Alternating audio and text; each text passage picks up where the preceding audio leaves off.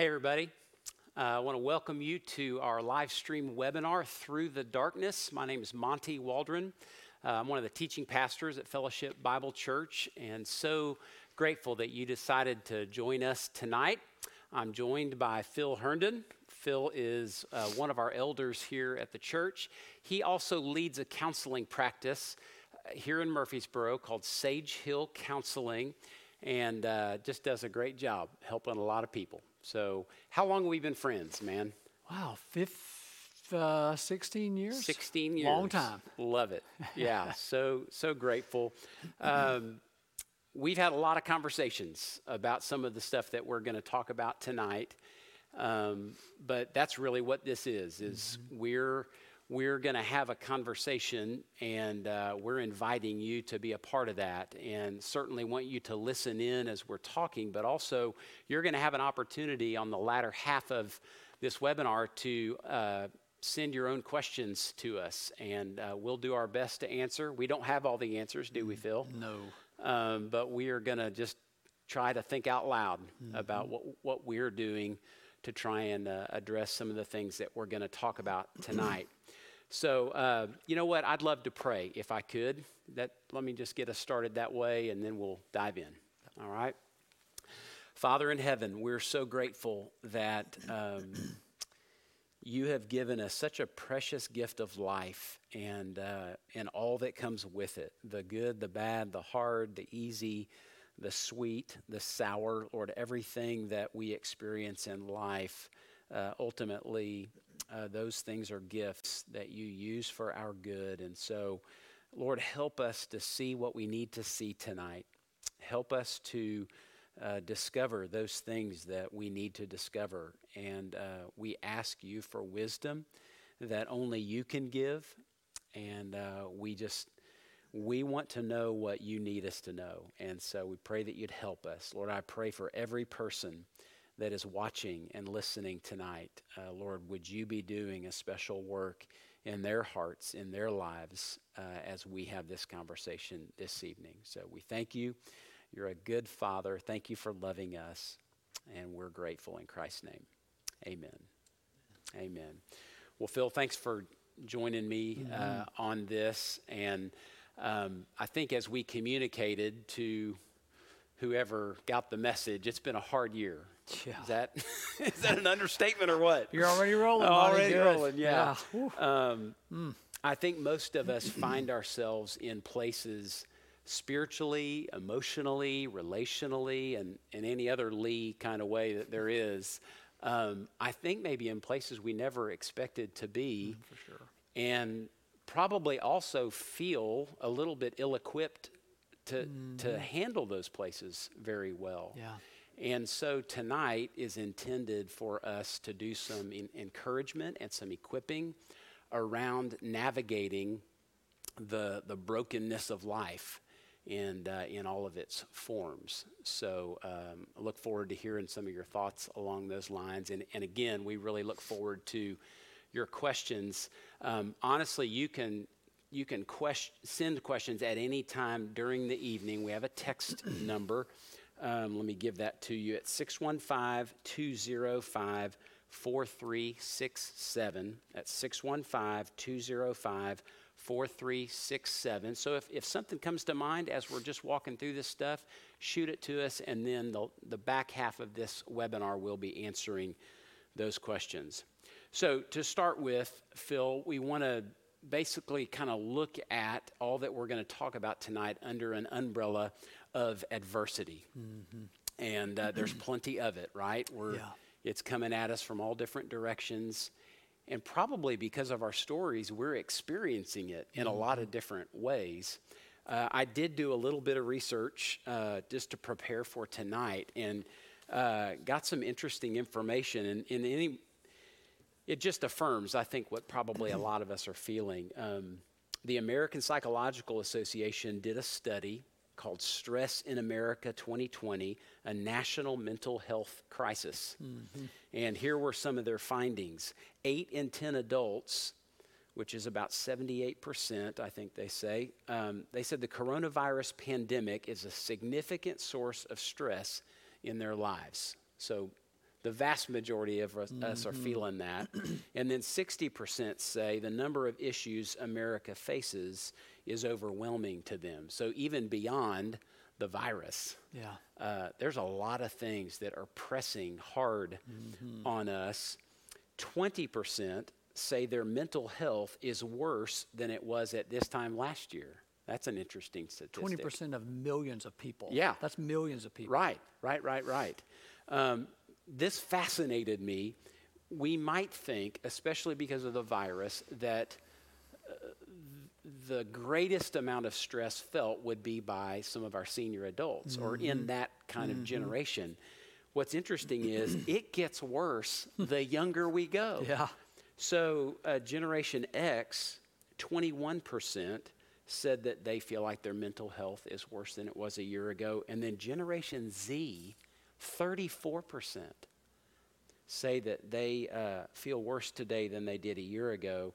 70% said that they felt severely fatigued, very restless, struggling to focus, lonely, miserable, and unhappy. That's how they're describing life right now. Yeah. So the CEO of the APA made this kind of overarching statement. Our mental health in North America is struggling from the compounding stressors in our lives. No doubt about it. We're having a hard time. Yeah, we're having a tough time. Yeah. In addition to that, I looked at another website, Mental Health America, and they provide screenings so that people can go online and essentially take some assessments, I'm assuming, that lets them know kind of what shape they're in. And they can actually do screenings particularly for depression, for anxiety. And so they had 1.5 million screens in this last year. And they said in 2019, 315,000 just took an anxiety screen. Yeah. That we don't know if they had it or not. They just took it to find out. They were wondering if they did. They were. I'm sorry, that was in 2020. 93. That was a 93% increase over last year. Yeah.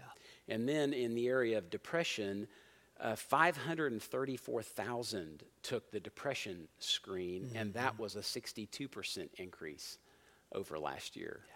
So there are at least a lot of people wondering if they are being overcome by anxiety or certainly in a state of depression. And then lastly, 70% of those who took those screens said that one of the top 3 things contributing to their mental health concerns was loneliness and isolation. Yeah. Well, you were telling me something about loneliness. Yeah, it would be difficult, maybe impossible to see the raw numbers of how loneliness hands the baton to anxiety and depression. What's the very worst punishment you can give anyone in the prison system? Solitary confinement.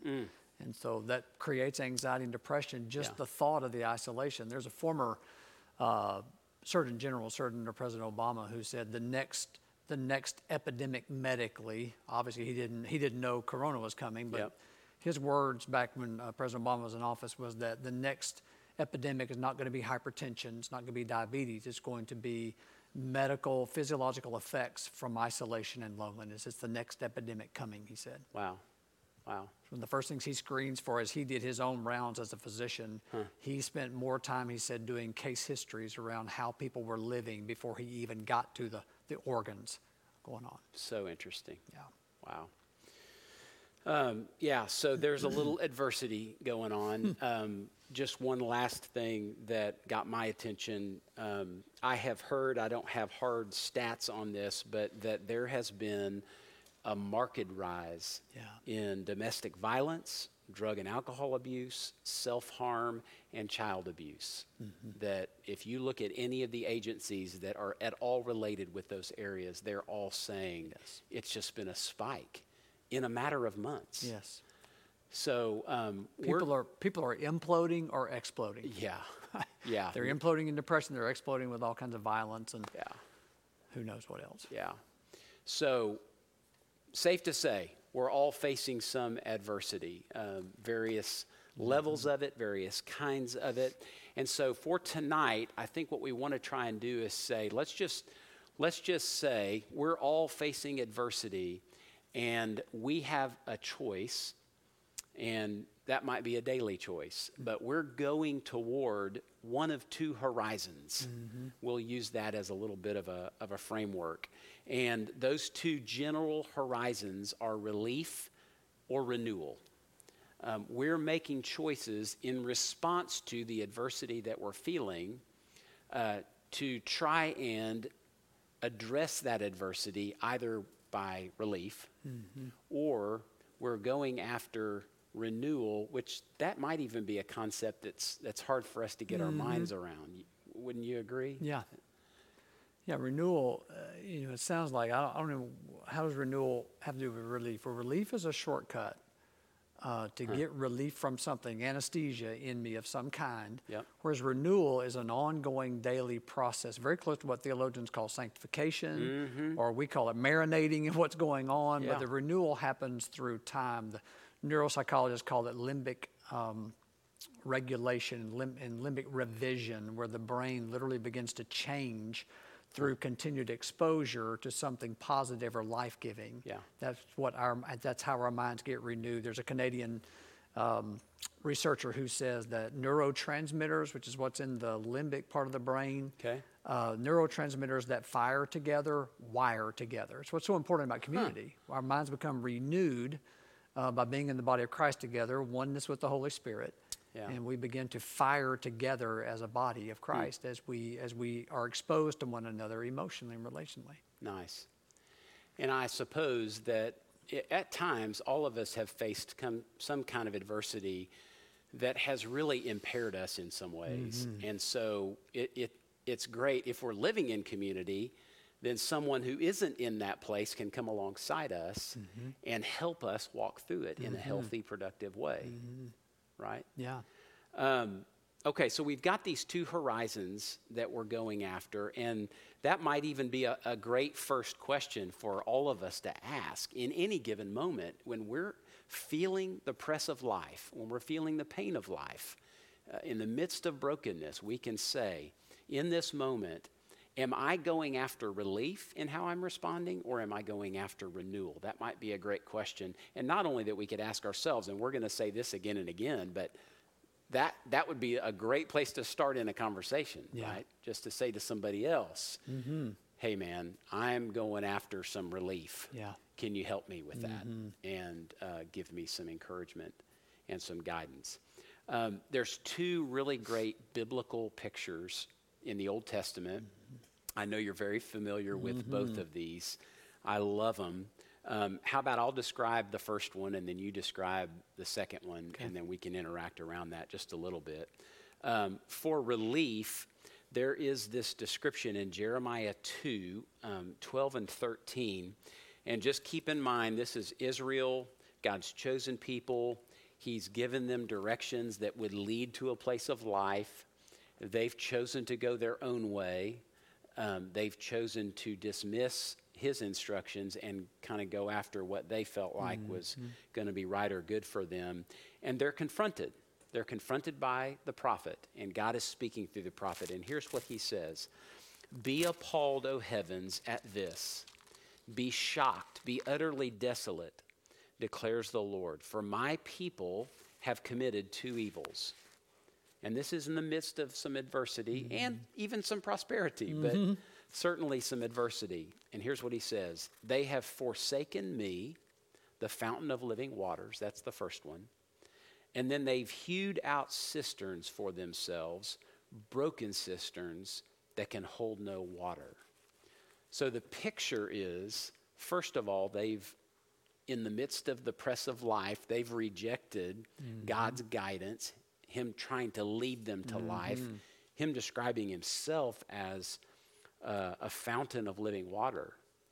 And then they take their shovel and go out in the wilderness and start digging holes, hoping that those will somehow magically hold water that will refresh them or renew them. Yeah. And what they find is those cisterns are broken and the water just seeps out. And they can't ever really have their thirst quenched in a healthy way. So in my mind, that's a great picture of going after relief. Oh, man. It promises high and delivers nothing of real substance. And is built on self-effort and self-will. Yeah. Not waiting for God's provision, not relying on Him, but going out and doing something on my own, digging. Yeah. Real human. For sure. Not uncommon, but it really is such a picture of how scary it is to wait for the deliverance of God, to wait for the comfort of God. Yeah. And as opposed to, hurry, I got to get busy doing something. And sometimes I get busy when I'm actually doing my busyness in and of itself is providing the relief. Yeah. And what I'm getting after in my business, I think, is more life than renewal is, because renewal is so scary to wait for. It is. It doesn't happen on my timetable. Yeah. So describe the picture of renewal that we have. Same book, Jeremiah. Same prophet, same people, same problem. Yep. He really, you've outlined two verses here, Jeremiah 17, 7 and 8. And 7 and 8 obviously comes from the ones above it. And above where he starts with verse 7, he shows a picture of someone who is cursed, or who that word means to be hemmed in. Someone who's hemmed in is someone who does what Jeremiah 2 is talking about, their own self-effort. Yep. And then verse 7 and 8, blessed is the man who trusts in the Lord, whose trust is the Lord.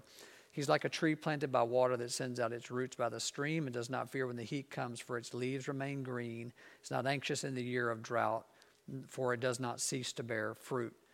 And that is so rich, so many principles in there. But, it's talking about full-grown trees take a while to grow.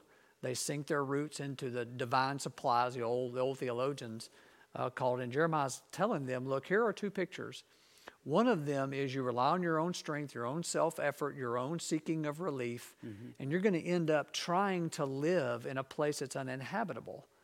You'll be in the margins. You'll be in apathy and hemmed in and behind the curse. You'll be living somewhere that's not fit for life. Or if you will trust in Him, who takes longer than you probably want Him to, He certainly does longer than I want Him to. Yes, yeah. He will provide the renewal that you're looking for. And it's going to have everything to do with verse 9 that says, the heart is deceitful, who can cure it? And the answer in verse 10, the Lord does that by testing the mind and testing and examining the heart. Yeah. And so Jeremiah, it's almost like he says, okay, 15 chapters ago, in the way we have it at least, 15 chapters ago, I talked about this. Let's do it again. Let's make one more run here. Right. And see that you're still doing your own self-effort, seeking that relief. But there is another way. It just costs you having to be afraid while you wait on God's timing. Yeah, and isn't that hard? Oh, so hard to wait. yes. Interesting, we're in this season of Advent. Isn't it, though? A season of waiting in the darkness for the light. Such great timing for the stuff that we're talking about. So tonight, what we are trying to do is think about navigating through brokenness. We have these two big questions of, in the midst of adversity, am I going after relief or am I going after renewal? Now we have two pictures. One that describes relief, a broken cistern that can't hold water. It can't nourish me. If anything, it might just distract me for a very short time, and then I'm going to be right back in the same place that I was to begin with. Or we have this picture of a tree with deep roots running into living water, which allows me to bear fruit. Yeah. And those are so helpful, again, in our conversations with one another. We can really describe vividly not only what it is we're feeling, but what it is we're going after. Yeah. And you and I have done that over gallons of coffee Yes, across we these have. 16 years. Indeed, and it's been very, very helpful. Okay, so here's an idea to transition us into this next point of discussion. It seems to me that when I'm pursuing relief, that can involve a variety of refusals. Another way I might think about that is just I've got my own strategies for coping with life that I learned a long, long time ago, and they make all the sense in the world in the moment, but they just don't ever lead me to life. So you've talked a lot about a response of refusal. So tell me more about that. We'll put some of these statements up on the screen. Okay. And help us understand when we're going after relief in the face of adversity, what does refusal look like? Yeah, there are four real simple words that we're pretty common to our language, but really what refusal says, really is a picture of Jeremiah 17, 5 and 6. I'm going to hem myself in. I'm going to get behind a wall, and I'm not going to move out here to wait for this renewal or to rely on God. It's going to be about my efforts to make my own life. But if I'm going to use my efforts only, I'm going to have to put away my heart in order to do it. And so real quickly, or kind of briefly, the first one is resignation. Resignation says, I will not care. That's a very powerful weapon to keep the heart at bay. People who are resigned say, you can't make me care. I'm not going to care about life. I'm going to go to sleep, maybe literally. I'm going to go to sleep on everything. If this is my lot in life. This is your lot in life. It's terrible. It's probably not going to get any better. So why bother? Why show up in life? Why go after anything? Why continue pursuing relationship? Why reach out? It's not going to go anywhere anyway. So I refuse to care. I will not care about life. And if I don't care about my life, I cannot care about yours. I can't.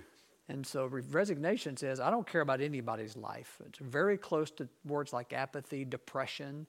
Fatalism? Fatalism, for sure. Yeah. Ongoing pessimism, cynicism. Yeah. Like all those words. And a thing about a person that lives in resignation, and if you know someone like this, or you're attempting to be in a relationship with someone like this, it's impossible. People who live in resignation are always on the lookout for people who are passionate, for people who hope, so they can shame them back into resignation. Wow. People who live in resignation cannot stand passion. Yeah. They can't stand to be around people who are really wanting something and willing to really go for it. People who are resigned go, quit. Yeah. You need to quit too. Because you're reminding me there's a life out there with Christ to have. Wow. And I want the power of making my own obstacle where I don't have to come out and play.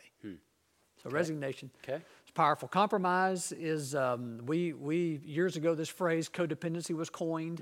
It's kind of like codependency. Compromise says, I will, if you will, meaning if we're in a compromised relationship, we have this agreement, sometimes even silent. Like there's some subjects I'm not going to talk about, and then in return, there's some you don't talk about. And we're going to talk about it in code language, like, that thing, that situation. We don't use dirty words like lie, things like that. Yeah. But compromise just says we dance with each other, and we stay away from certain things, stay away from transparency or being authentic. But I'm a really good guy. I'm really entertaining. I'm funny. So I'm going to be, my job, I'll be funny. And then you do your thing in response to that. We're really not going to get down to what's really going on. So we just do this series of deals relationally. Because marriage, that's a marriage killer, by the way. Wow. Just things we're not going to deal with and things that we are, and that whole deal. Yeah. Cowardice is really, it's a harsh word. Cowardice really has to do with just disappearing. Like a coward in the military is a person that leaves his troops, leaves his people behind. And cowardice just says, hey, when it gets really tough, like I disappear. The scary meeting or the scary relationship issue we're wanting to work through, a person who operates in cowardice will disappear, will not speak, will try to get small, will stay away from talking about the hard subjects. And if you want to push that person into deeper intimacy, the person changes the subject, disappears. I think a big term here is ghosting. The cowards will be ones that would ghost a relationship rather than show up and deal with things head on, or stay in it with somebody else struggle. They just go away. So let me ask you something, because resignation and cowardice sound similar, but it sounds like in resignation, I just literally, it's not worth it. Yeah. And there's something in me that really believes that it's not worth it. It sounds like in cowardice, I actually do believe that it's worth it. Yes. I'm just not willing to bear the pain of going after it. That really says that really well. That's right. Yes. Okay. Defiance is, I will not need, and we talked about this in Region, in this room about a month ago. And if you look at the story in Genesis 4 of Cain and Abel, Abel offers an offering, Cain offers an offering, and Abel's is acceptable and Cain's is not. And God speaks to Cain and says, hey, sin's crouching at its door to have its way with you. You must master it. You look that up as like you must face what's going on. And so I told the group earlier, Cain practiced defiance because here's the thing. Cain looked at Abel. Cain looked at God, so to speak. Cain looked at Cain. Cain looked at his offering. Cain looked at Abel. Only guy he didn't look at it was himself. Cain would not look at himself, at his own sin. And so defiance says, I will not be needy because when I look at myself, not my ego, when I look at how needy I really am, how prone to these other three I really am, I'm real aware of how needy I am. And so I can really easily commit the sin of Cain by being unwilling to look with vulnerability. So often I go, nope, I will not look at that. You cannot make me need. I'll do it myself. And that's how we end up digging cisterns. That's how we end up being behind the obstacle. Yeah, yeah. I love that you use that word vulnerability because it seems to me like all four of these are a way to get around vulnerability. Sure. They're different strategies. I remember with my kids who were all four very different in terms of just how they responded to life, how they responded to me and Kimberly and all that. But some of those responses looked maybe a little more righteous or a little more, For sure. Sweet or whatever than others. But they were just different strategies. They were just kind of self-willed strategies to try and get around just being needy, vulnerable, and helpless. Yeah, this is a brief little digression, but if you look at those four ways of refusing the heart, there are four primary roles in a family that children will undertake. Okay. And like the hero child is full of compromise. Hey man, I'll cut deals. I'll do whatever, be whatever. The negotiator. Oh, for sure. The coward, I will not be exposed. The lost child. Lost children will literally disappear up into their rooms and never hear from them. Yeah. Defiant, the scapegoat children. Oh no, I'm not doing anything. And then resignation, I will not care, is very often, this is a funny way of examining this, but a mascot child who's paid, sometimes a mascot child, he doesn't care. He just says whatever because he's hilarious. Yeah. And so it's funny how the mascot, the hero, the lost child, and the scapegoat can be seen in these four, four kids, four different roles, four different ways of dealing with stuff. Yeah. So I'm just going to pause for a second and say, parents, your kids face adversity. And just that right there is so helpful. I didn't want to tell my kids what they were or what they were doing, but I wanted to ask a lot of questions, hoping that they might be able to discover what they're doing, their coping mechanisms of living in a broken world, and kind of discover that together. So that's helpful. Yeah, the lost child is going to have to be pursued in a different way than the deal-cutting child. Absolutely. Yeah, that's great. Okay, so we've got these forms of refusal, and just like the one who goes out and digs their broken cisterns, they're going to get something for their effort. Yeah, indeed they are. Yeah, so let's look at outcomes Yeah. for living in this place of refusal. Yeah, for living in, and by the way, people sometimes ask, and talk about this, can you do more than one? Like, oh man, yeah, I do all four multiple times a day. Yeah. For sure. But you generally speaking, you'll have a major role you had growing up, and generally speaking, you'll really practice one of these more than the other. The outcomes are the same regardless of which one is the primary. The body in control, what that means is digging my own cistern or being behind the obstacle. My body will start calling the shots, and the body calls the shots through stimulation. And the human body is stimulated in four places. We stimulate our brains. Like I can just learn enough to dig a really good cistern. Okay. Our bellies. I can eat enough to where I have a good time digging my own cistern. Yeah. Feels good, comfort food. Yeah. In our sex organs, I can act out sexually. I can have enough sexual experience to where all this goes away. And then skin stimulation. Skin stimulations are high-risk things like excessive working out, affairs, secrets of different kinds. Those are the things that stimulate the skin, pushing the envelope. We used to call them adrenaline junkies. Get people with gambling addiction really ride on that skin stimulation thing. Day traders, back in the day trading days. So body is in charge, seeking stimulation, which creates a reactive brain. We're made to have our minds engaged. We're made to respond emotionally. A reactive brain is we react physiologically.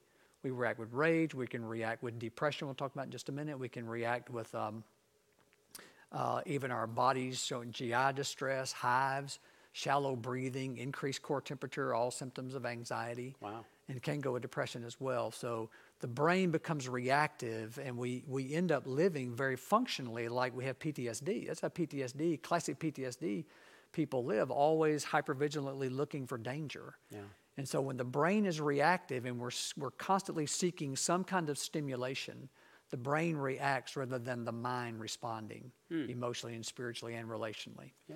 Which leads to the outcome of that is a neglected heart. And anyone watching who has a social work background or work with abused children will know that the harshest form of abuse is neglect.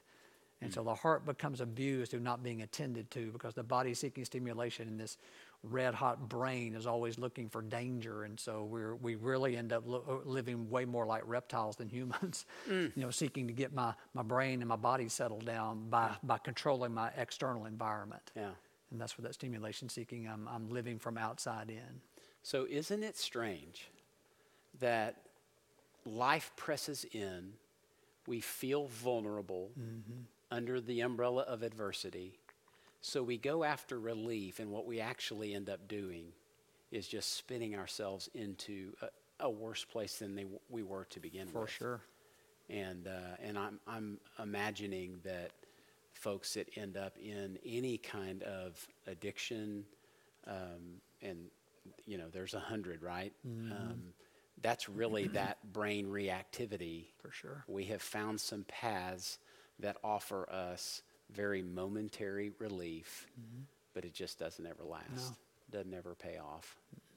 Okay. Well, let's shift now. We've tried to see a little bit of the downside, that pursuit of relief. Let's shift our attention over to how we might address that neglected heart. Yeah. I remember, gosh, man, one of the first verses I heard somebody talk about and teach was around the heart. It was guard your heart or keep your heart with all vigilance or diligence, for from it flow the springs of life. Yeah. And so it was this idea, this message of great intentionality around protecting that heart and making sure that it's functioning in the healthiest possible way. Then much later, I heard someone talk about the connection between the emotions that I feel and what's happening in my heart. And for the longest time, I think I had one emotion. I was just mad. Well, I was mad or glad. Yeah, it's too. just real simple. And I really had no awareness about my internal world. And therefore, I really couldn't talk about my internal world. And I know, even especially in the context of marriage, I know for a long time, Kimberly wanted so much to know what was going on in here. Yeah. And I didn't want to talk about it, but I'm not even sure I could talk about it. Exactly right? right. I was stuck. So some of what you're about to share was so helpful for me to begin to get some language and some meaning that was understood, shared language and meaning, so that certainly with my wife, with my kids, with my friends, and others, we could begin to talk about matters of the heart and in a real meaningful way. So can you take us through some feelings here? We'll start with that. Yeah, you bet. I wrote in the front of my Bible, I don't know when, Dr. Crawford Loritz. Many people know him. Oh, love Crawford. This is one of the great quotes I've ever read. He said, "You've not preached the scriptures until you've put them in emotional context. All scripture has heart for its context." Wow. Well, I wrote that So a good. long time ago. And Yeah. that book is full of human emotion. And Yeah. every page between Genesis 3 and basically Revelation 20 is a struggle. People struggling and struggling and struggling, and God in His grace has given us a language to express the heart to one another. And, I've said it before, I've said it from up here before, we have treated very large men who play pro sports, and those 8 words render them utterly speechless, paralyzed. We've had 2 guys that I remember in the last several years who have fainted when asked to talk about one of those. Wow. In the floor. Fainted. Yeah. So How they're powerful words, Yeah, and they are. we've just talked about 4 forms of refusal and 3 outcomes. We humans spend a lot of time making sure we never have to feel those through relief and through cisterns. Yep. Refusal. Yep. Therefore, the very mention of these words becomes scary. And you said it beautifully. Like we've got a common language that we can express the contents of the human heart. I've worked with 2 different guys in Japan who are in ministry over there, and they've both mentioned that they grew up there, and their culture had said, "Don't do whatever you have to do to not have to deal with those." And both of those men have said to me, not the 8 words, but how they have read the gospel through the filter of heart versus just brain and learning things has been phenomenal for them. Wow. They're really swimming upstream in their churches, according sure. to the 2 of them. I'm sure. So there's anecdotal evidence abounds to A, how scary those are, Yep. and therefore B, how essential it is that we develop an ability to speak from those things and speak those things to one another in relationship. So I'll run through. Yeah, give us a sense of, if I were to say, hey, I'm angry, what do I mean? And again, that way we have a shared understanding, and we can say those kinds of things to one another in the context of community and really get somewhere. Okay. All right, take them one at a time. So anger gets a bad rap. Yes. What anger really is, anger is the feeling I have in me that lets me know that I care and what I care about. Like I'm angry about things that matter to me. Yep. And often, anger has meant rage, which it really has nothing to do with each other. But what anger is in this form is something's happening in my life and I want it to be different. It doesn't mean I'm going to get it. And it doesn't even mean that the data is accurate necessarily. It just means in my humanness, something's happening in my life, maybe adversity, and I have feelings about it that I want it to be different because I care about something. And that's what anger lets me know. Okay. You and I share an allegiance to a particular college football team. Yes, we and do. We talked earlier today, like, man, I'd have been really scared and been angry had we lost his number 1 quarterback in the entire country who signed today at Oklahoma, right? Yeah. And so we care about that team, and Yeah. so we have anger when something goes awry with them. Yeah. Anger. And can I just throw something in here? This was very helpful for me when I think about these emotions and just taking anger as a result. I just heard it described as a dashboard. So like the dashboard of your car, it's just gauges that are just telling me what's going on under the hood, or how fast we're going, or it's just giving me information about what I can't see. Indicators of what's happening inside. Yeah. So that's super helpful, because then at that point, I'm not trying to decide, should I feel anger, sadness, hurt, or whatever. I'm just going, I do. And I probably ought to figure out why. Yes. Is that fair? Yes. Okay. What is up? All right. So sadness. Sadness, we're all, that is the single most universal feeling and probably the earliest feeling people have, maybe, is sadness, because life is a long series of loss. Yeah. Like almost everything I do involves a loss somewhere else. And so sadness is what honors relationship. I told my church in Texas, people say, hey, when I die, don't you cry or grieve. And I said, boy, don't you think about it. I hope people just cry loud Just when I fall die. out, Oh, man, bring your neighbors. But sadness just says something that has mattered to me is no longer here. And that can be, basically think of it in terms of nouns. I can grieve the loss of a person, a place, or a thing. It's like I grieve relation. I have relationship with pets, relationship with places, relationship with people. Yeah. And when I lose, and here's another thing too. Here's what we know. In human terms, earthly terms, we intuitively recognize no relationship ends well. You can have the greatest marriage in history, married 80 years, somebody dies. Yeah. And so the greatest of relationships, they're all going to end, in terms of earth, Yep. they're going to end badly because of death. Yep. And then somebody doesn't like me anymore. Somebody moves away. I mean, they're all, so we have many ways of loss in humanity Yeah. that we suffer. And so to honor loss, to honor what was that will be no more, or to honor what never was that I wish would have been. It's so important to be able to grieve loss. Yeah. And to recognize importance of people, places, and things. So helpful. How about hurt? And hurt is a woundedness. The word literally means to pierce or to bore through, like with an auger. And it hurt says, I can be wounded relationally. People can say things, do things, fail to do things, fail to say things to me, and I feel hurt. I have woundedness in it. Something super interesting about that. We talk about the limbic brain, the emotional part of the brain, so to speak. Yep. They discovered when spectrometer scans came out, I think it was in the 70s, maybe, or 80s, where you see these brain scans where the part of the brain lights up. Yeah. Turns out, think about the English language. When we're describing emotional hurt, I'll say it broke my heart, stabbed me in the back, punch in the gut, broke my heart. We have all these euphemisms that describe something that would be very physically painful. It ran over me like a train. Well, that would hurt for a Yes, split it second. would. You know, stab me in the back. Well, that would hurt. Yeah. And so SPECT scans became a thing in medicine. And what they discovered is inside our brains, our limbic brains, physical pain and emotional pain are located in exactly the same place. And so if I walk over there and just kick you in the shin, your limbic brain goes, ouch. Yeah. And if I betray you, hurt you deeply because we're friends, your limbic brain goes, ouch, and doesn't know the difference between the two.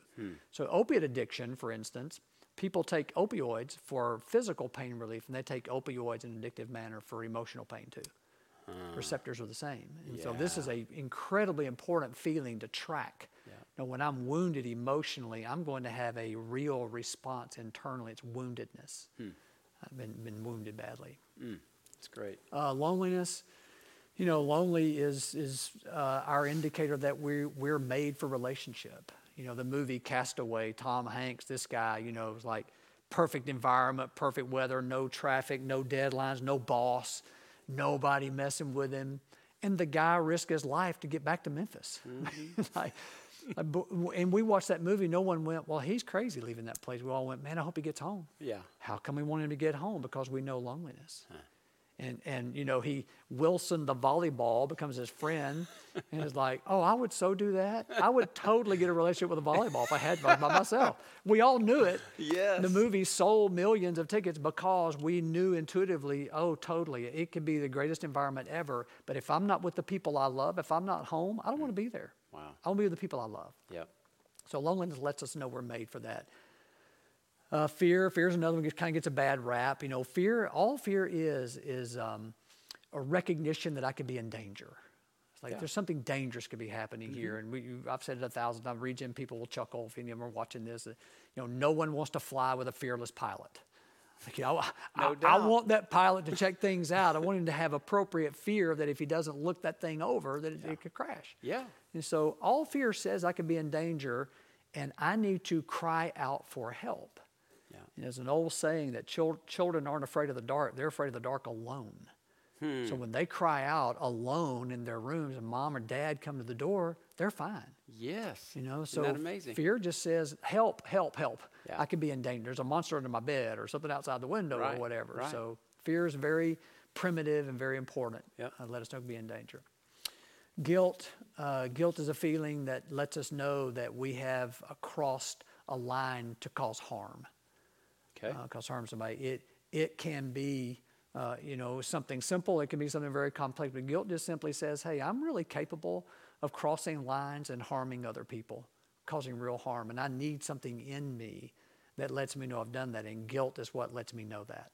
Okay. So guilt is the emotion that I feel when I have crossed that Yes. line. That's the indicator. I've done that, and then I'm going to respond somehow to that feeling. Yes. Okay. Great. Yep.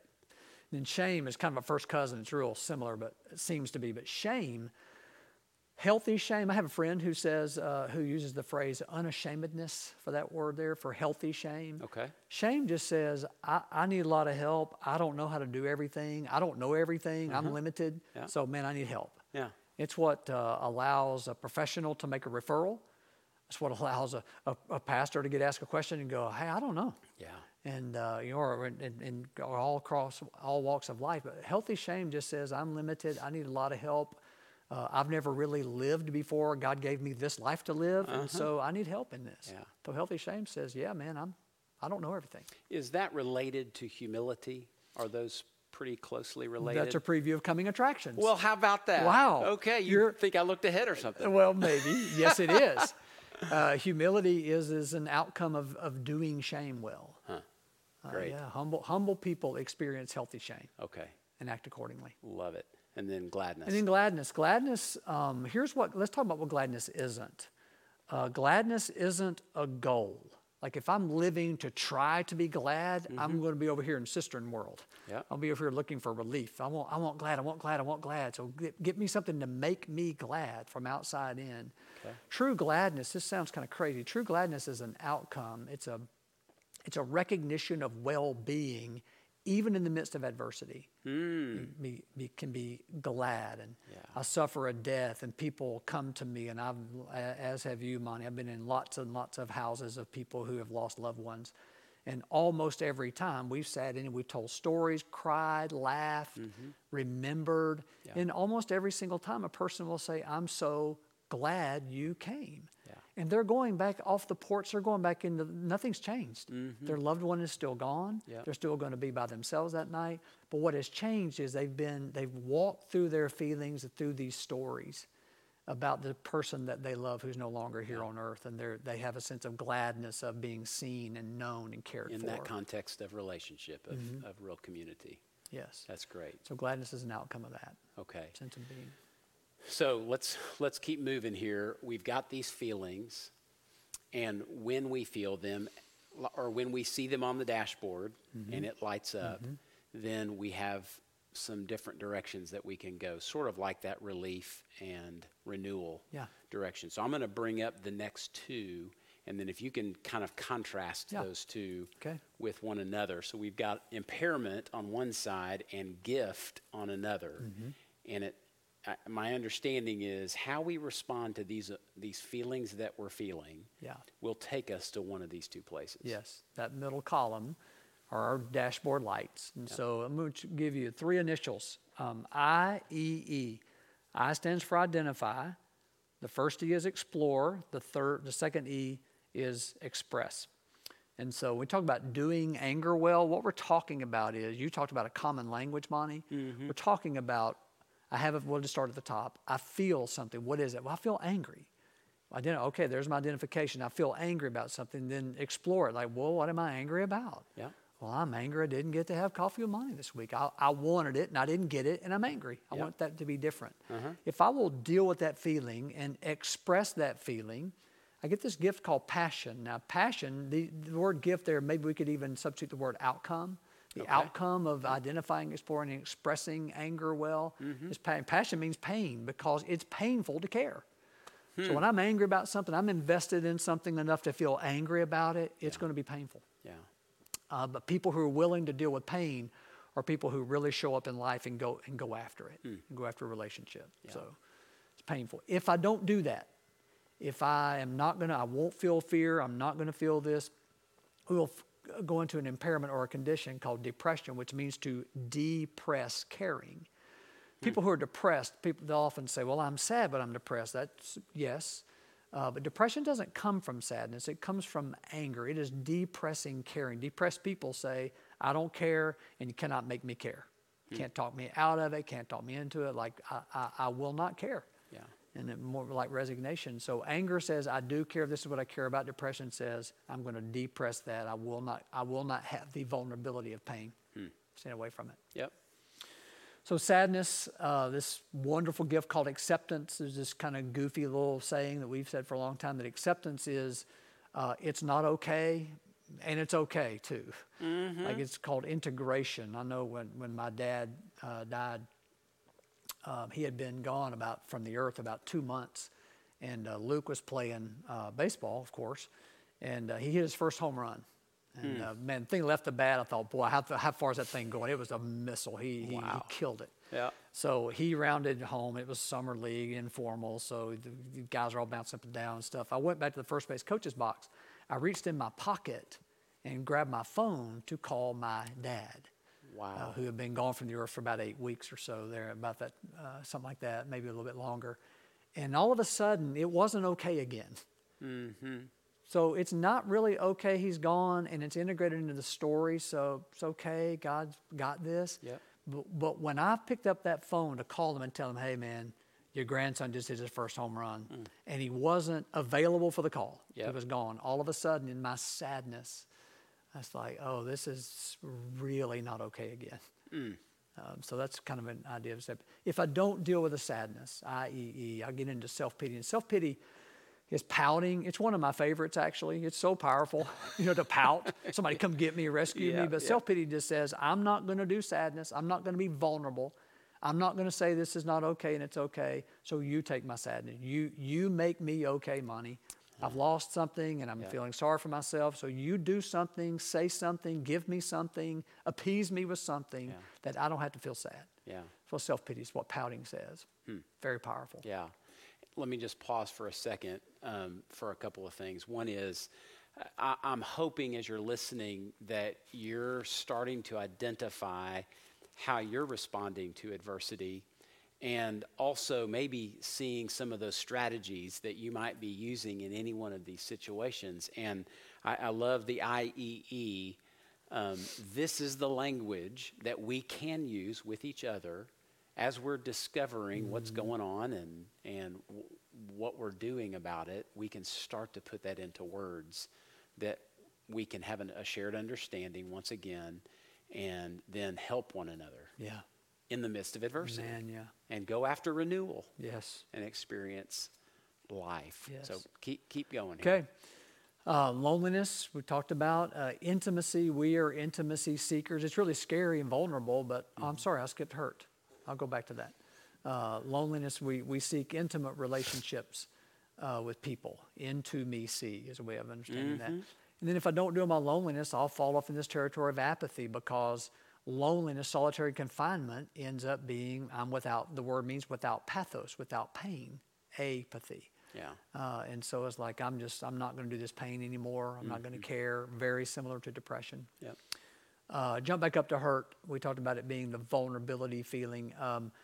The gift of hurt is courage and healing from the wound that we've had. Courage is the root word of courage is core, a French word that means heart. And so we get our hearts back through encouragement. And how do I get that? It's revisiting the hurt for reconciliation and vulnerability. As opposed to resentment, which is a rescinding, the rescinding of the offense to get more power over the one who hurt me. And so resentment says, hey, Monty, you hurt me, and I'm not going to go to the soft place in my heart of coming to you and being vulnerable to you again and say I feel hurt. It's going to become a rock I'm going to throw at you. You may not know I'm doing it because I may be smiling out here. I'm throwing a rock at you because I'm rescinding your offense to me. And I'm going to have power over you through resentment. Then fear, we've talked a lot about anxiety, which I'm so glad we have, because it is clearly in epidemic proportions, as is loneliness. And anxiety is just simply a physiological reaction to fear. It's like my body takes over, breathing and hives sometimes, and GI distress, and temperature rises, and obsession and preoccupation, and manipulating people, changing the environment. All those things are outgrowths of not dealing with fear. As opposed to the gift we receive called wisdom, and back to the pilot. Like, he gets wise to the aircraft by checking things out. And so, beginning of wisdom is the fear of God. Like, I want to discern and know more. And so when I ask questions, and when I come and say, I don't know, I'm afraid something's happening here, let me know what's going on, I get wisdom about what I'm walking into. I love in James where we're given a promise. If anyone lacks wisdom, let him ask of God, who gives generously and without reproach. Like, it's never like, what's your problem, man? Don't you know that? But it's just, God, it's like I just see God as a good father. He's just waiting to pour it on but we won't ask for it unless we're appropriately afraid. Yeah. Hey, I don't know what to do here, Lord. Yeah, I need help. yeah, for sure. Right on. Right, guilt. Guilt, we said, having caused offense or harm, is freedom. Here's what we mean by freedom. If I have caused you harm, Monty, and I know I have, whether you know it or not, you may not even know it. I've done you wrong somehow. Until I make confession of that guilt, I'm in bondage to the secret. Because, so telling the secret, identifying and exploring and expressing that feeling of guilt, my freedom comes in the secret is told. And we'll look at needs in just a minute. But so the freedom I get is I've told the secret, I've made confession of the harm I've caused, and I'm free. It's in the light. In the light, as we said for Sunday. Yeah, great. Then toxic shame, kind of an abbreviated definition. Toxic shame is this feeling, that the condition that says, I'm just no good. I'm inadequate. I'm no good. I'm defective from the factory. No matter what I do, how hard I try, I'm still kind of limited. It's a despising of my humanness, a despising of my limitation, a shaming of myself for my inadequacy, not up to task. And it really becomes this little, almost like a hamster ball that I live in. I look out, people can see in, but they don't really know that I just see myself as this somehow mistake that God made, no matter what I do. And then shame, there's your word, humility. Yeah.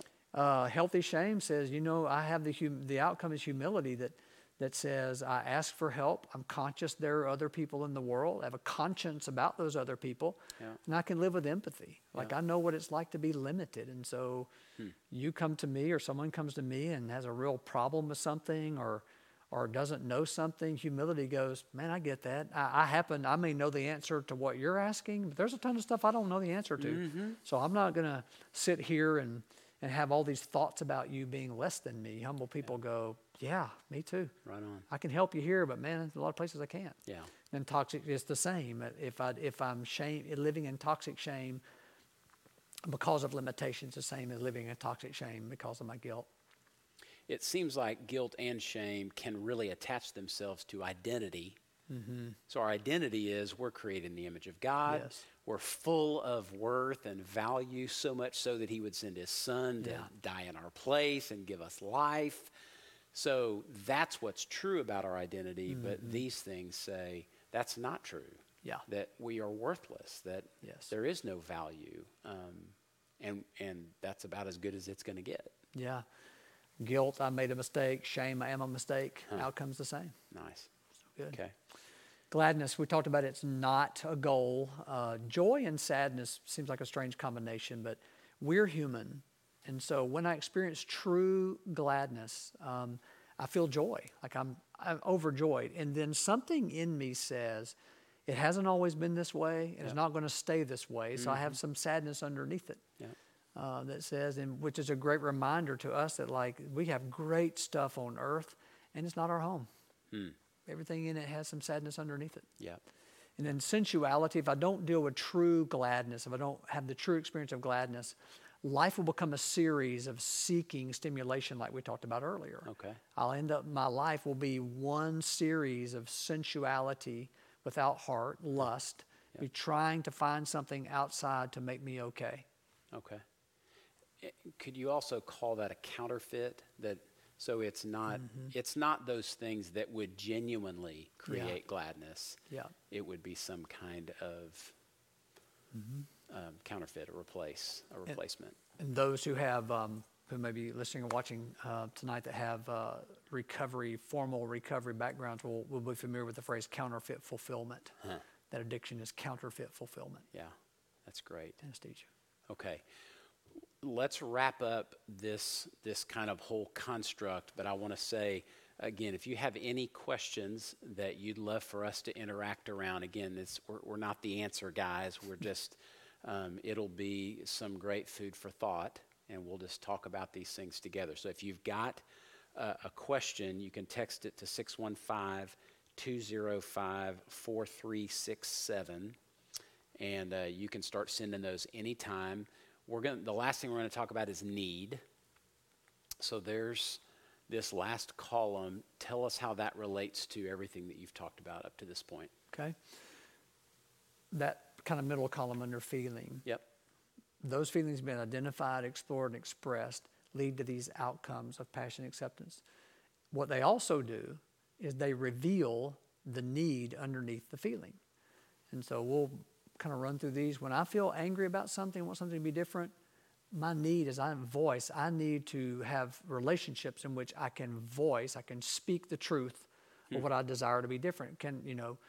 You and I personally have a friendship where we can be angry about something, and we've been angry at one another, and we've been angry in all different kinds of ways, but we've had voice with one another to say, sure, of course you could tell me that, Monty. Of course you could tell me that, Phil. Yeah. So voice just says I have relationships in which I can give voice to what I'm angry about, Okay. what I desire. Yeah. Sadness, we all have experienced, I hope all of us have experienced, what it's like for someone to come alongside when I'm sad. Like just comfort. The word there by the way, the word means to be fortified. It really means to be gently fortified. Comfort provides me fortification, it strengthens me. Yeah. Just to have somebody walking with me in this. Just before we started tonight, I told you my cousin's wife, my cousin passed away. And so the cousins, we have a group on my phone texting, and his response was, man, thank you for, I love my family, and y'all are walking with me in this. We were fortifying him gently. Yeah. Her funeral was just today. Beautiful. So, and then the hurt, children will intuitively fall off their bikes and scrape their knees and run to the house. How come?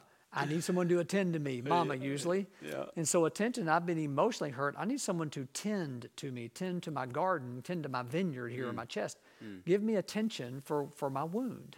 Attend to my wound. Yeah. Loneliness, I just have a need to be known. Said Tom Hanks' character, Made Wilson, freaked out when he fell off the raft. I need to be known deeply by other people. Yeah.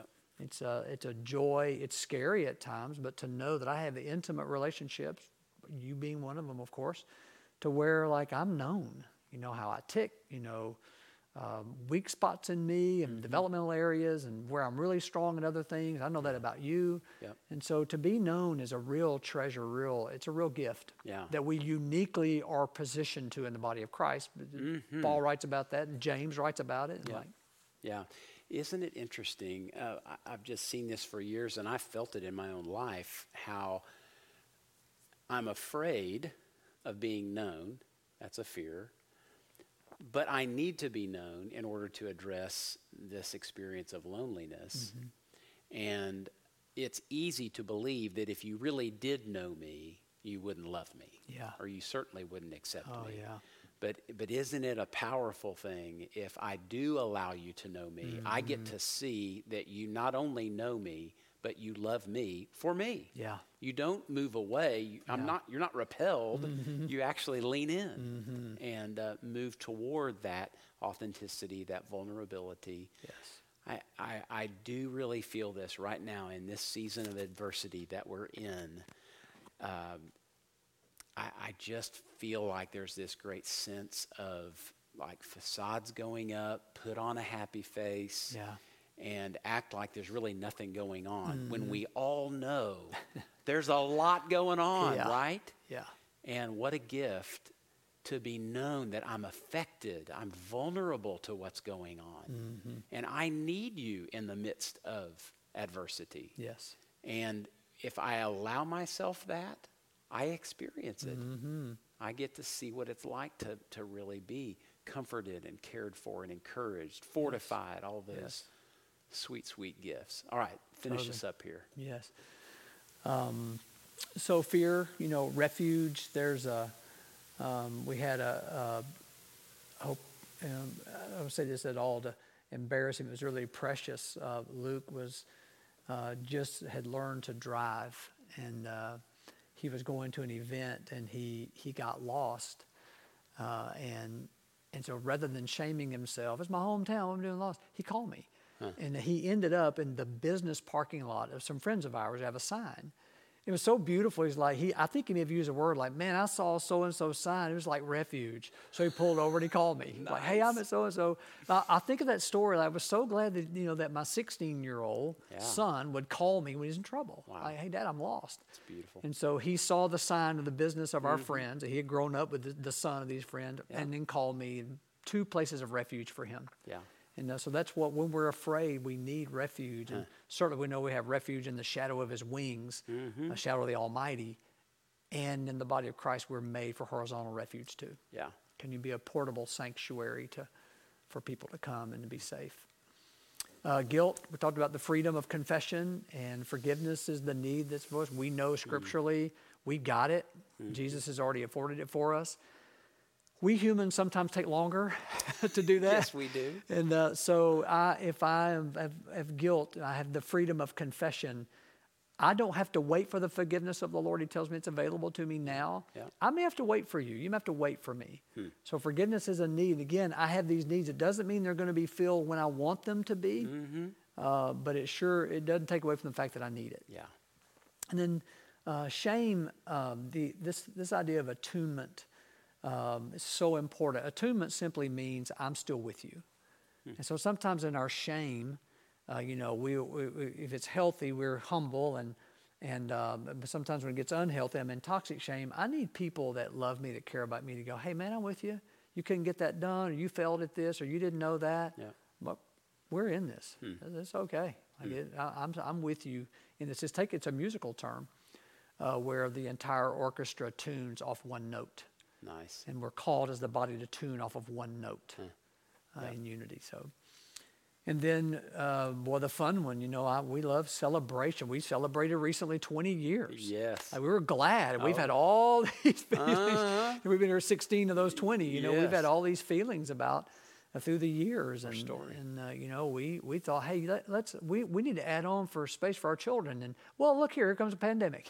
How about that? But God has been so faithful. The building's going up right behind us, so we celebrate those things in gladness, and we get to do that together. And we have a need as humans to celebrate. The entire Old Testament are God's people celebrating at different times of the year, and so we run this chart around beginning with these feelings, and then if I'm going to identify, explore, and express what's going on here and tell someone, it makes all the difference. And as these are revealed, since we're telling someone, we just go all the way. Yeah. That's what we need. Love that. So helpful. Such a great framework for living in authentic relationship with each other. Yeah. Well, let's do this. Let's shift to some questions. And I'm going to put that number up there so that you guys can text. This is an anonymous text, so we don't know who it's coming from. But we're just going to take these questions. We've got about 20 minutes remaining, and we'll just take these one step at a time and see how far we can get here. Does that sound good, Phil? Yeah. All right. So here's what first person wrote. Am I wrong in my thinking that to deny myself includes these emotions? If I'm focusing on myself and how I feel, it's easy to be consumed with me. Yeah. What are your thoughts about Yeah, that? that's a really good, I saw that, I was already smiling. I thought when I went to graduate school, I thought, man, they're going to throw some Freud dust on me and teach me all this stuff. I'm just going to go out there and throw that dust on other people. They're going to go, wow, Phil, you're a miracle worker. Thanks so much. I had no idea they were just going to shake me by the ankles for 2.5 years. I was going to be put through the ringer. It makes total sense now. But one of the first questions I asked was this question. I was in a men's group and got in school, got all enrolled, paid tuition, went to class. They go, okay, well, you'll start your men's group next week. I'm sorry, I'll start my what? Your men's group? Well, no, I'm not doing a men's group. Yeah. Well, yes, you are. I'm good. Look at me. And so I went to this men's group, and we did a feelings check-in to start that group, and I asked that exact question. And it's that question you're doing tomorrow. So thank you for sending that in. Often when we say die to self, we mistaken that to mean that I'm to die to my identity. And when we're told to deny the self, we're told to die to ego. And so digging cisterns is about ego and self-sufficiency and self-will. It's about staying completely away from vulnerability. They're gone. These words that were up here are words of vulnerability. And so the language we had on the board, again, I so understand that question. But yes, in a way, I'm focusing on me. And the more I focus on me with this language of vulnerability, the more I recognize my great need of him. And so it's counterintuitive at first. It was to me too. But actually focusing on what's going on in here puts me in a really, really vulnerable place. And when I'm in that vulnerable place, that's when I recognize my great need for God. And often I've been told the same thing, like, hey, if you feel your feelings, you're focusing just on yourself. Yeah. That's true. I'm focusing on myself, and my identity in Christ is, hey, Lord, I need you. I'm scared. I'm mad about this. Yeah. But that's Scripture's talking about dying to ego, dying to this idea you can do it on your own if you're just stoic enough. Yeah. Because what that actually is, what's being described in that question, is actually stoicism. It's a very Greek idea, to be stoic and don't let anything get to me. Yeah. And so that is a really good question that is near and dear to my heart. And so often we really do think, that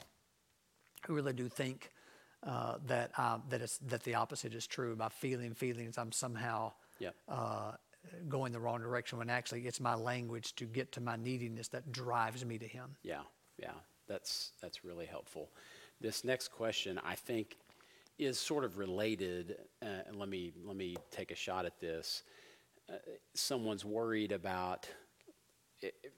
The question is, sometimes it can be difficult to identify what I'm feeling. And man, can I relate to that? Yeah. So I think we can actually get tripped up by a need for rightness rather than just a need for authenticity. So if I go back to this list, I might look at these, and especially if this is a fairly new concept for me to begin to name things. And that just reminds me, is it Eugene Peterson that says what goes unnamed goes unnoticed? Yes.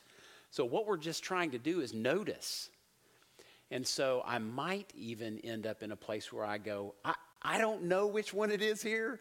I have a hunch, but I'm talking about it. Maybe I'm getting some feedback from a trusted friend, and I might be talking about fear when there's really a lot of sadness involved. But I'm not going to discover that without putting some words to it. And I have found in my life and in my relationships, I've gotten better and better and better as I just give it a shot. Yes. And so I think that would be my encouragement, is at least just start with these words and the explanation or description that Phil gave us, and just give it a shot. And don't even worry about, did I pick the right one at this stage? Yeah. Yeah, and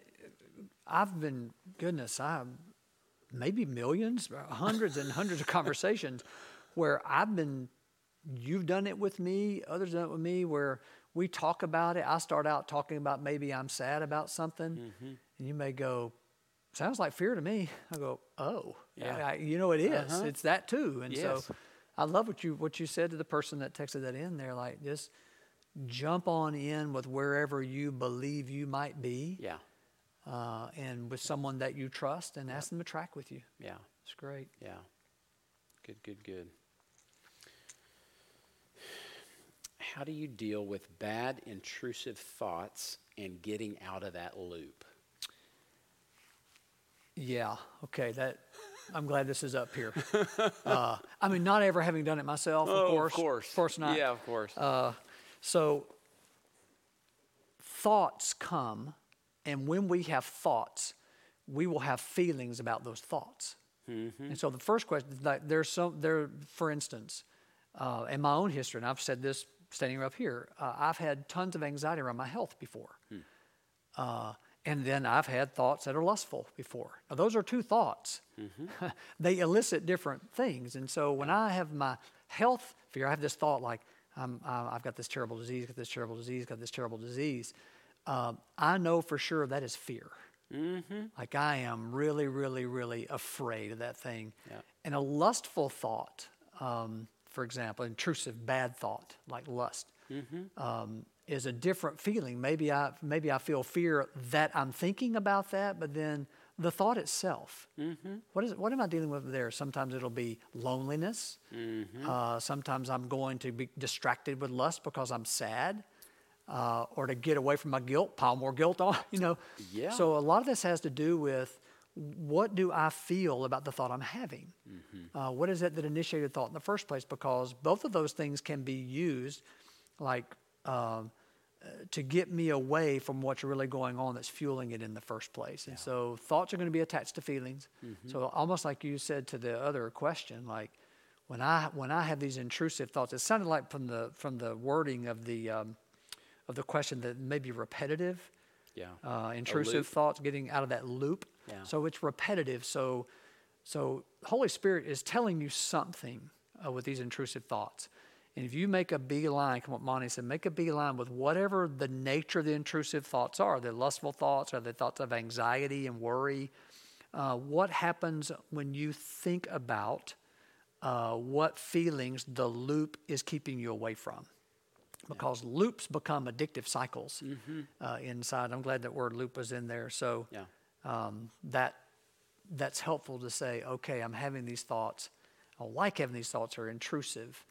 And so in this loop, what is it keeping me away from thinking about? Yeah, that's good. I have been adopting a phrase just in my own thinking in this wonderful year of adversity. And it's just simply this: truth is our friend. Amen. Truth is our friend. And so for me, regardless of what the thought is, the main thing that I want to do is I want to know, is what I'm thinking true or not? Is it in alignment with what God says is true, or is it not? And I think Paul talks about taking every thought captive to the obedience of Christ. So if I have the Holy Spirit and I have God's word, man, I am equipped to take a thought on and just identify, is it true or not? And if it's not true, then what I want to do is, Romans 12, I want to renew my mind. So I'm going to displace what is not true with what is true. And then I'm going to create a new loop. I'm going to rehearse that again and again and again and again until my brain begins to really respond in a healthy way to what God says is true, rather than reacting to what isn't.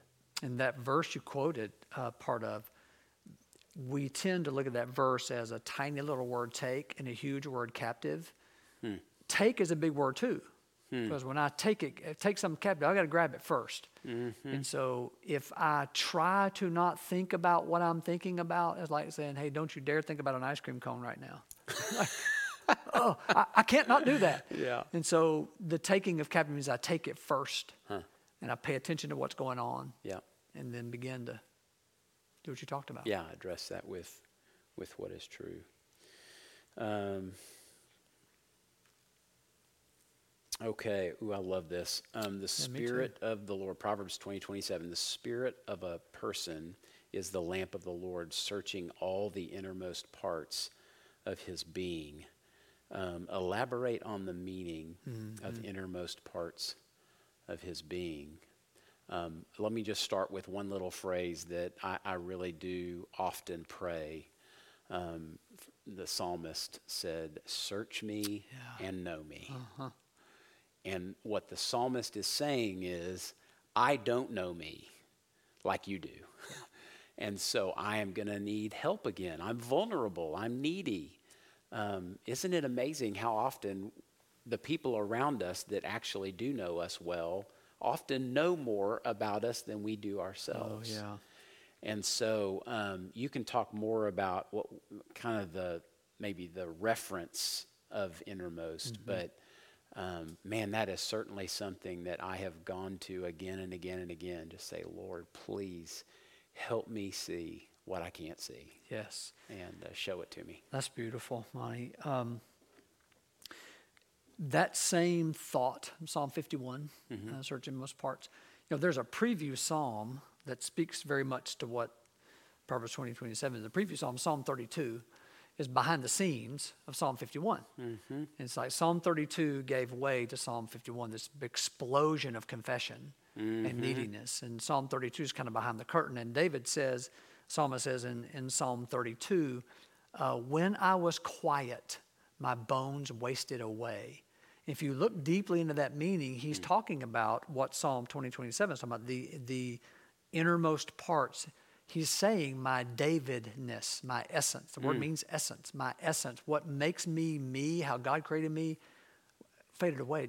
It just wasted. My essence left me. My entire identity was gone because I was silent. Yeah. And so we begin to give confession to those feelings, confession to those thoughts. From that deep place, one writer called, a translation has the secret heart. In the secret heart, the deeply buried stuff in my story, the deeply buried stuff in my sin, yes, but also in my struggle, in my adversity, in all those territories. I have this secret heart inside. And David says, hey, behind the scenes in Psalm 32, when I was quiet about it, I lost myself completely. Psalm 51 is like, well, we're talking now. Yes, we are. And God, I'm asking you to do what Proverbs 27 is saying, go in these deepest parts where I've locked away sin and locked away my own identity and locked away my own neediness of you. Yeah. And begin to talk about that, express that, it unlocks what has been locked up. Yeah. And I get the confession explosion in Psalm 51. Yeah. So good. So good. So here's a real practical question. How can I reach out to my parent who says I am forgiven by them, but do not contact them because we have nothing to talk about? Goodness. There definitely is a lot to talk about. Sounds like there might be a lot to talk about Yeah, there. it sure does. I'll start with just some of my own experiences in that context. It really does take two to live in relationship. Yeah. And so I have found that I can't make anyone, even a family member, really live in healthy relationship with me. And I feel sadness about that, and I feel fear about that, and I feel loneliness about that. And I think what I did for a long time in pursuit of relief was went after distraction or medication or whatever so that I don't have to feel the loss and the disappointment and the discouragement there. But it has been amazing really to come to terms with whatever loss there might really be, even while a family member is alive or even in close proximity, but there's that gap there. But to embrace that and to grieve it in a healthy way, to not cultivate resentment and allow that to remain, or bitterness. And I tell you what, Phil, another thing that's done for me is it's made me all the more passionate about my relationships that I do have. Yeah. So I pour into those, I think, with some of the energy that I would most definitely have for those relationships that are lost. But man, I grieve that, and then I give myself to the relationships that are a reality for me. Which is, you said the word, which is painful to do that. Yeah. Because there's something in you, in your story, that says, hey, when I do that, no one's answering. Right. And so, not knowing many details about this story at all, this idea of nothing to talk about, again, generally speaking,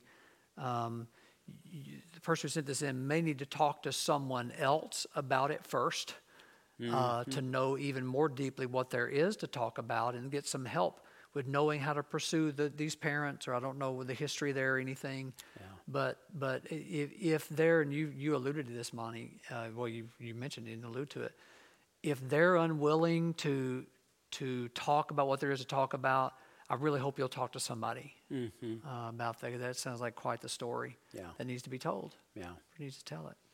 I don't want to be a broken record, but truth is our friend. And so what I always want to do is, when I have opportunity, I want to speak the truth in love. Yes. I want to speak the truth with gentleness. Yes. But I want to speak the truth. And then I want to let that be the context of that relationship. And honestly, if it does turn out that it's a loss, then it's a loss. It just is. And pretending that it isn't, or trying to somehow manipulate things so that it feels like something that it isn't, Yeah. that's just living in a lie. Yes. And so, so much healthier to, just faithfully, that's where you can invite those people that fortify you and just say, hey, will you stand with me in this? And I am going to speak out of my need, but Yes. speak the truth in love, Yes. and invite relationship, and then see what happens. Yes. And see what happens, passion, pain. Yeah. Because I don't get to control it. Now, that's Yeah. beautifully said, Monty. That's Thanks. so true. Thanks. Risky. Yes, indeed. But isn't life all of risk? Is it not? Isn't it? Okay, we're getting close to wrapping up here. A couple more. What kind of physical toll can living in impairment take on our bodies? Oh, That's boy. interesting. It is stunning and scary research. How many physical conditions, health-wise, are being linked to anxiety and depression? Chemically speaking, when we experience anxiety, we have a sudden surge of a chemical called cortisol.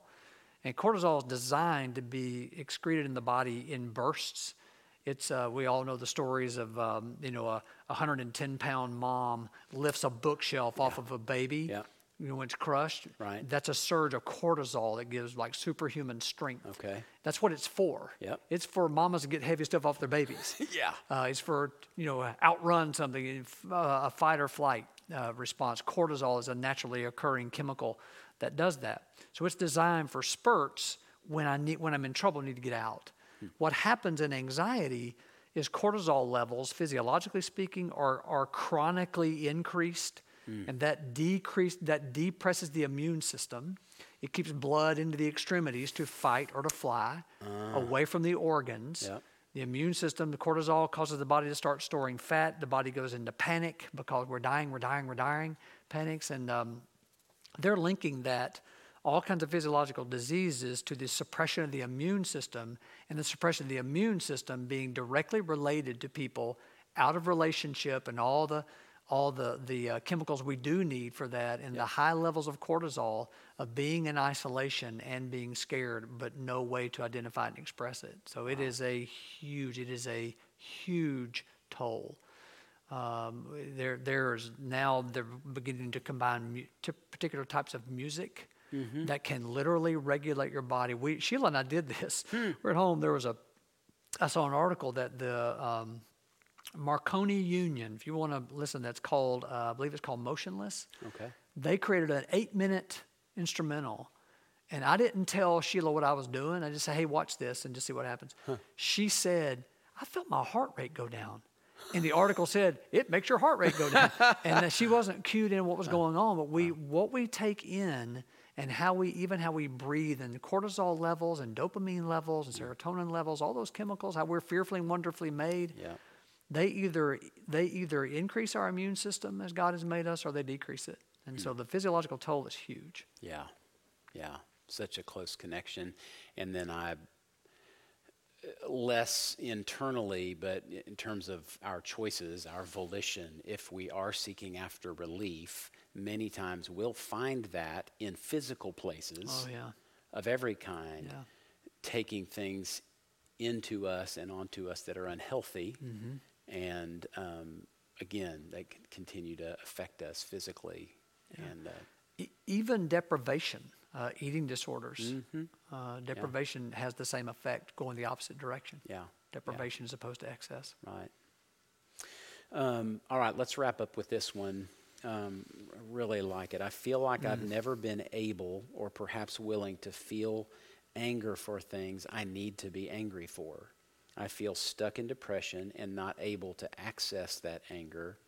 Where do I go from that place? My first thought is, like, this has been so helpful tonight. Again, just to, if I feel something and I can't put a label on it, but I just lost a relationship, let's say, then in some way, sort of by faith, I'm going to go, I'm just going to call that sadness. Yeah. and and then I'm going to try to live in a way that leads me to this place of gift, and we can apply that all the way down the line. So my first thought as I read that is, it may be that this person and maybe many of us just need to sort of give ourselves some permission to try at some stuff, and knowing that we're not going to do it very well. Just honestly, personally, Kimberly, early on in our marriage, she's like, I need to know what's going on in here.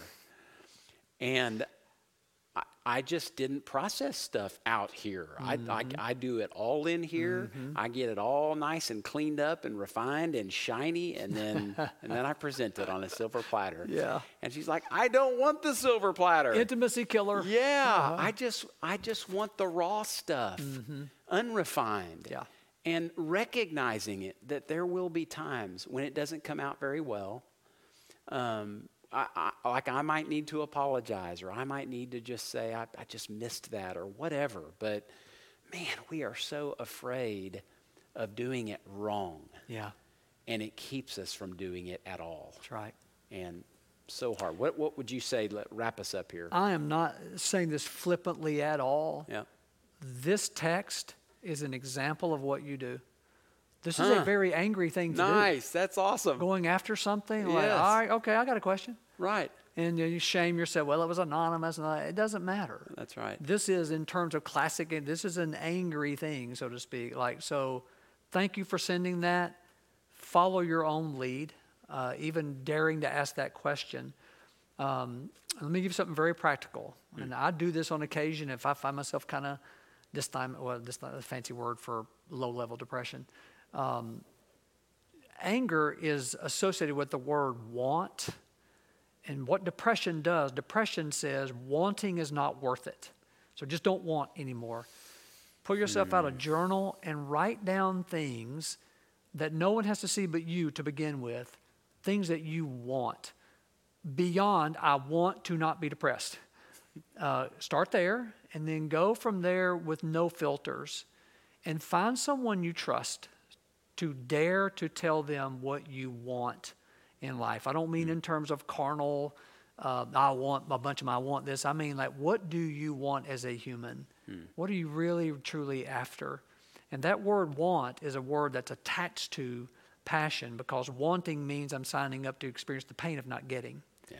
And so I said, I'm so glad you sent that. I'm serious. That text is a big deal. That's to even fantastic. send that. Yeah, that's good. Well, it is 8 o'clock, man.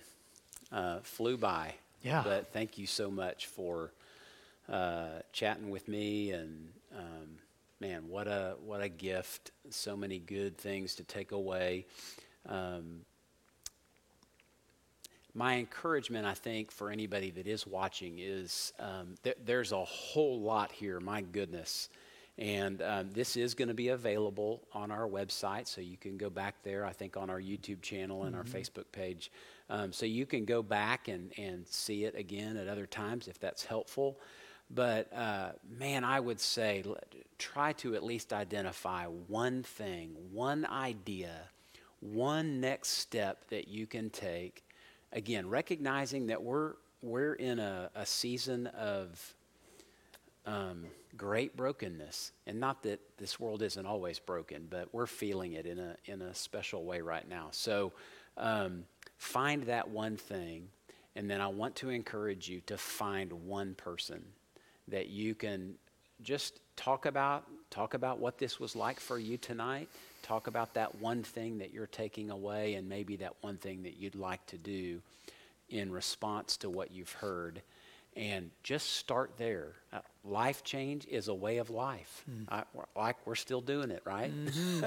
And this is just another opportunity for a next right step. So could you pray for us? I will. And finish this up, Phil? Sure. Thanks. Father, thank you for the gift of heart. Thank you for that you are so intensely relational, that even the Word tells us that before anything existed, you existed in three persons and still do in relationship. You've put us in the body of Christ together to be in relationship with one another. You've given us a language inside of us that really gets to the nitty-gritty of vulnerability, and the gospel call is to cry out in neediness, and that you are faithful to answer. And we thank you for your faithfulness. Lord, the pandemic did not catch you by surprise. Mm-hmm. You don't have a contingency plan. You are the plan. You have all things in hand.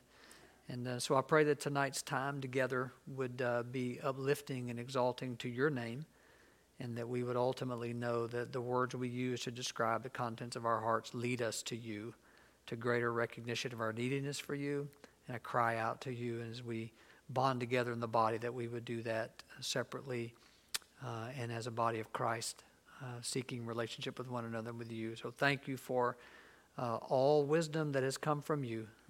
All truth has come from you. Mm-hmm. And we thank you that you're the grantor of those great gifts to us to share with one another tonight. We pray in Jesus' name, amen.